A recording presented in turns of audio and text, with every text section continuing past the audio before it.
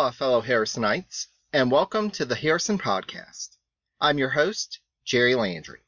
After a couple of weeks of holiday episodes, we're finally back to our narrative. And in case the Colombian national anthem didn't clue you in, John Quincy Adams did ultimately offer Harrison the post of U.S. Minister to Colombia. However, before we get to that point, for those of you unfamiliar with South American history, I wanted to give you a bit of context about the nation that Harrison would be traveling to before we get into his diplomatic mission. Just a quick note before I begin. Naturally, I can't begin to tell the entire story of the South American Wars for Independence in a few minutes and wouldn't dare to try. This will be a very high-level summary hitting on the key points of what you need to know in order to try to understand this part of Harrison's life. If you're interested in learning more, Mike Duncan's Revolutions podcast is currently in the midst of a series of episodes on the subject. I'll include a link on the show notes page for this episode on the blog at whhpodcast.blueberry, that's BLUBRRY.com, but it can also be found on iTunes by searching for Revolutions. While the United States declared independence in 1776, when James Madison assumed the presidency in 1809, Central and a large portion of South America were still under Spanish control. However, the citizens of the New World were straining under the Spanish yoke. As noted by Maria Arana, quote, "The case of the Spanish-American colonies had no precedent in modern history. A vital colonial economy was being forced, at times by violent means, to kowtow to an underdeveloped mother country. Even as England burst into the industrial age, Spain made no attempt to develop factories. It ignored the road to modernization and stuck stubbornly to its primitive agricultural roots. Absolute rule had always been the hallmark of Spanish colonialism, and in a bizarre act of self-immolation, Spain enforced strict regulations on its colonies' productivity and initiative. Added to this was Spain's turbulent course through the Napoleonic Wars.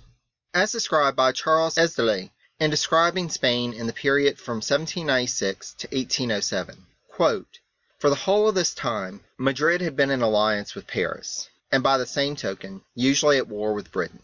From this, however, she had gained nothing.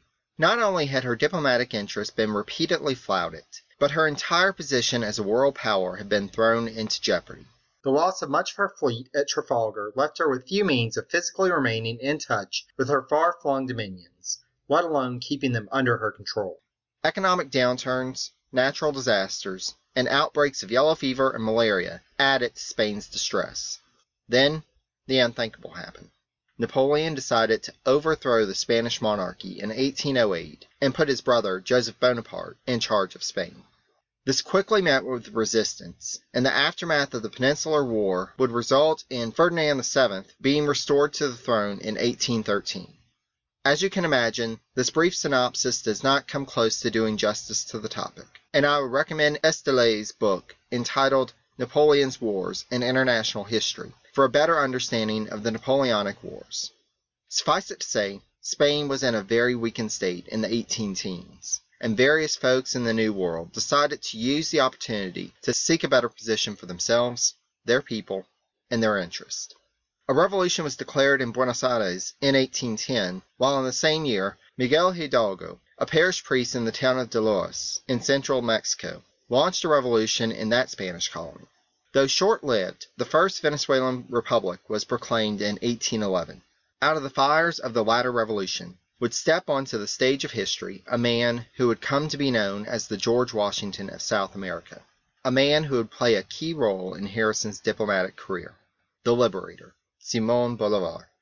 Bolívar had been born into a prominent family that had been in the New World for 2 centuries. After a period abroad, which included a trip to the United States, Bolívar returned to Caracas in June 1807 and became involved with the independence movement there, which led to the formation of the First Venezuelan Republic. Bolívar would go into a brief exile in Jamaica when royalist forces gained the upper hand, but would continue to advocate for independence from afar until his return to the mainland in late 1816. He would spend the next few years continuously on the march, going as far as Junín and Ayacucho in modern-day Peru to fight the royalist forces, and ending Spanish control in what is now modern-day Colombia, Venezuela, Ecuador, Peru, and Bolivia. What would ultimately prove to be more problematic for Bolívar, however, was in keeping the peace. We'll come back to that in a moment. When we last left Harrison, he had gone from begging for an appointment to any office someone would give him to starting to set his sights a little higher, first to the vice presidency, and then possibly on to the main office. This was something Secretary of State Henry Clay couldn't allow, as he had already measured out where his furniture was going to go in the White House, and the heck if he was going to allow this upstart general get in the way of his presidential plans.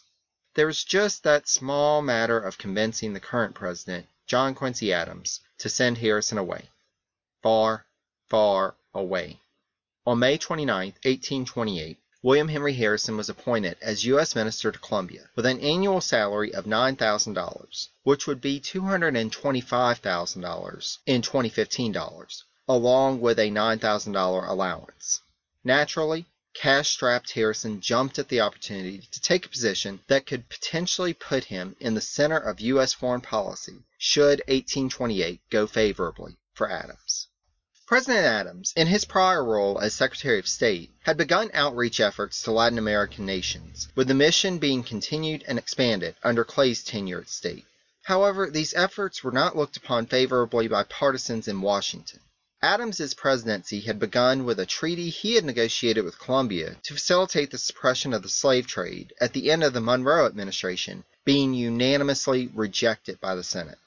Adams and Clay had attempted to push forward the idea of institutionalized, regular cooperation among all of the independent nations of the Western Hemisphere, which had been espoused by Bolivar and advocated in Washington by the official representatives from Colombia and Mexico. But many in American political circles felt that it violated George Washington's warning in his farewell address to avoid foreign entanglements. The administration's ideas were forward-thinking, but the election would allow the populace to weigh in on whether they felt that it was in the best interest of the United States. Harrison took the summer to put his affairs in order in North Bend, as well as to assemble a small team to accompany him. His son Carter Bassett Harrison would act as his attaché, while he chose Colonel John Taylor to act as his secretary. Taylor had previously served on Joel R. Poinset's staff during his diplomatic mission to Mexico, and was described by Harrison biographer Freeman Cleaves as an, quote, unfortunate choice. But Cleaves does not explain why, beyond noting how tumultuous Poinset's mission had been, and notes that the Colombian foreign minister referred to him as, quote, a petty intriguer. Meanwhile, Major Rensselaer van Rensselaer, the son of Harrison's old Army colleague, Solomon van Rensselaer, was set to complete the staff and would join Harrison in Bogota later. Clay, in his instructions to Harrison, warned him of, quote, the distracted condition of that republic, and of, quote, the uncertainty whether a constitutional government or a military despotism is existing there. By this point, Bolivar's dream had become a nightmare.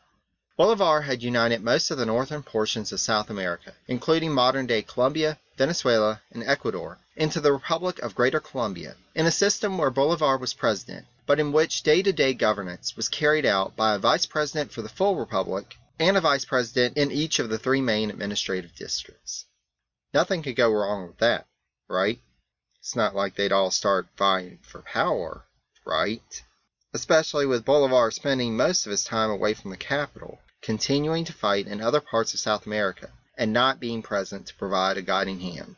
One in particular, Francisco de Paula Santander, began to plot against Bolivar himself, and in mid-1827 went so far as to remove the dictatorial powers that Bolivar had been granted, to which Bolivar responded by heading back to Bogota to take a firmer grasp on the reins of government.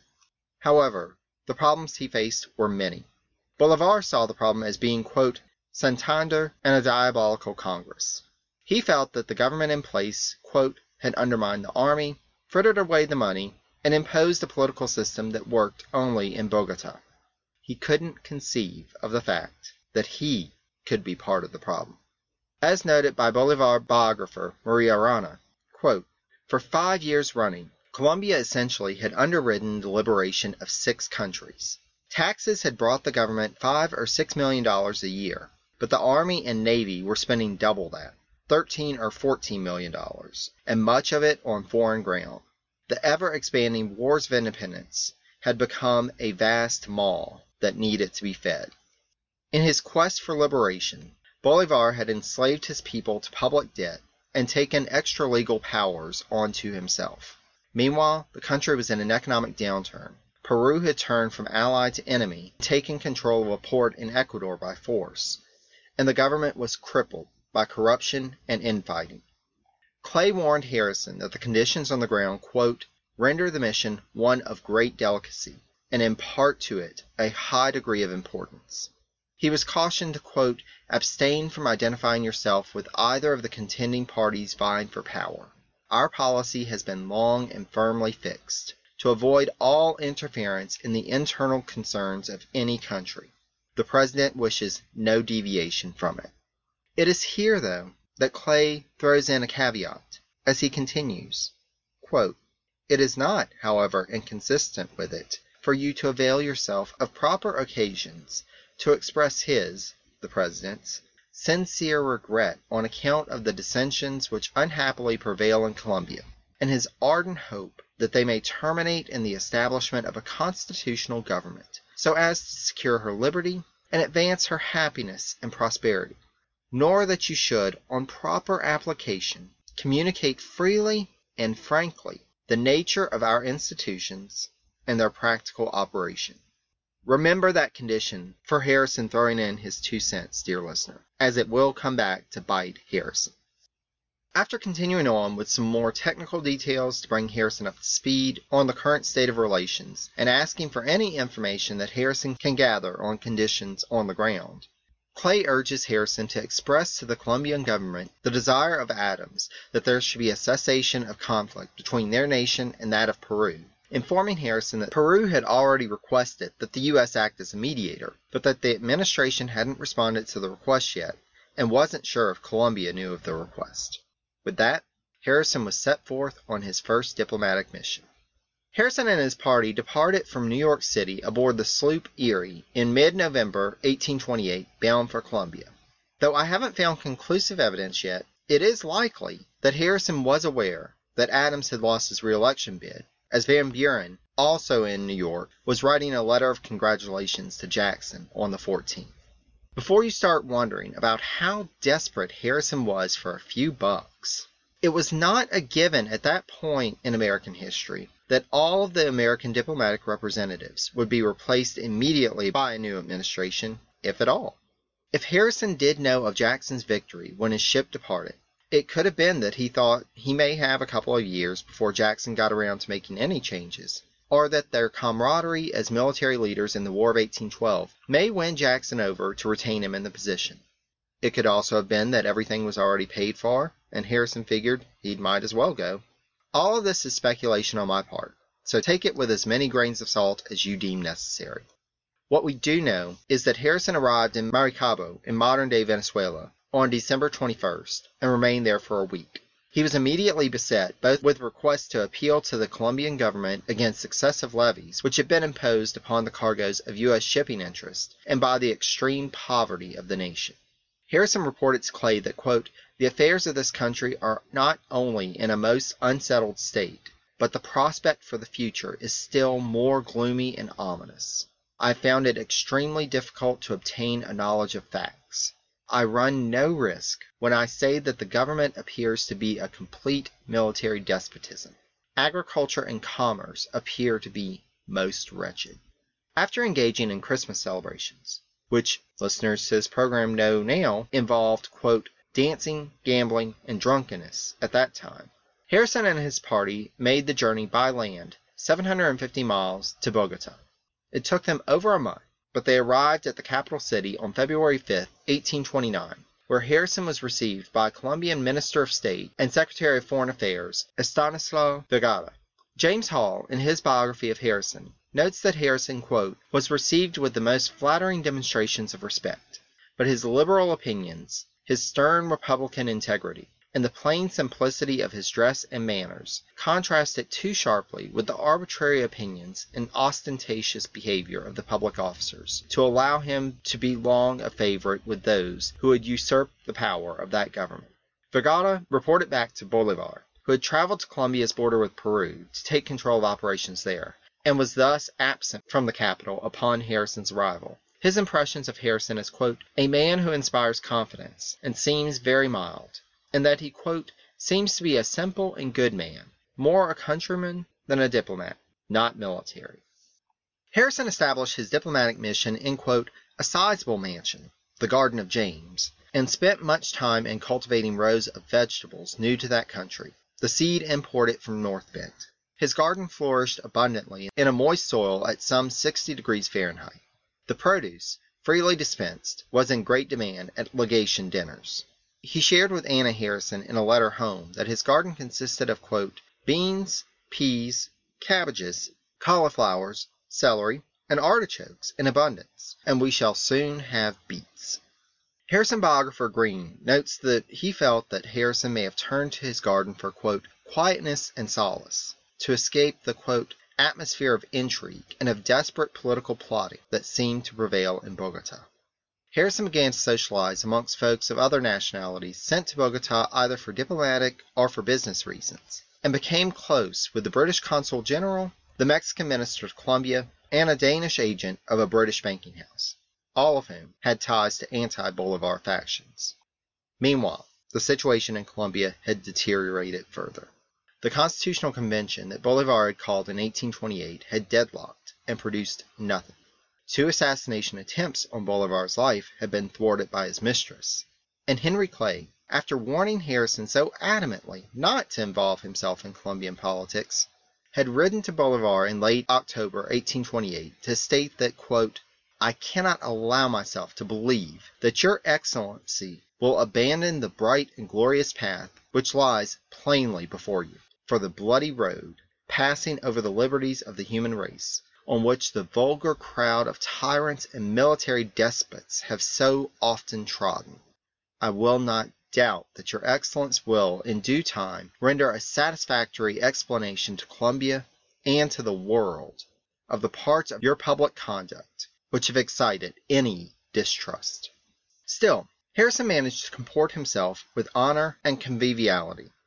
On the 4th of July, he hosted a celebration at the Garden of James, which, as described by Rensselaer van Rensselaer, who had arrived in Bogota by that point, was attended by 50 ladies and 100 gentlemen, quote, representatives of all nations. The Corps Diplomatique and government officers were all in court costume. The dancing commenced before 4 o'clock. At 5 o'clock, dinner was announced, and the tables were filled 3 successive times, while the utmost hilarity and good feeling pervaded throughout the whole entertainment. Many excellent toasts were given, and when the guests had all been feasted to sufficiency, and the eating and drinking over, we adjourned to the drawing-room. The large parlor, which was appropriately and tastefully decorated with the Stars and Stripes, the Declaration of Independence, bust of Washington, etc., soon resounded to the inspiriting music, accompanied by the shuffling of the light fantastic toe, which was kept up with great animation till midnight, when the guests retired to their respective homes, delighted with Yankee hospitality and the urbanity of the host. The spirit of lightheartedness and celebration was not soon to last, though, as news of new developments arrived from the United States. Andrew Jackson had taken up the presidency on March 4th and was in the mood to clear house.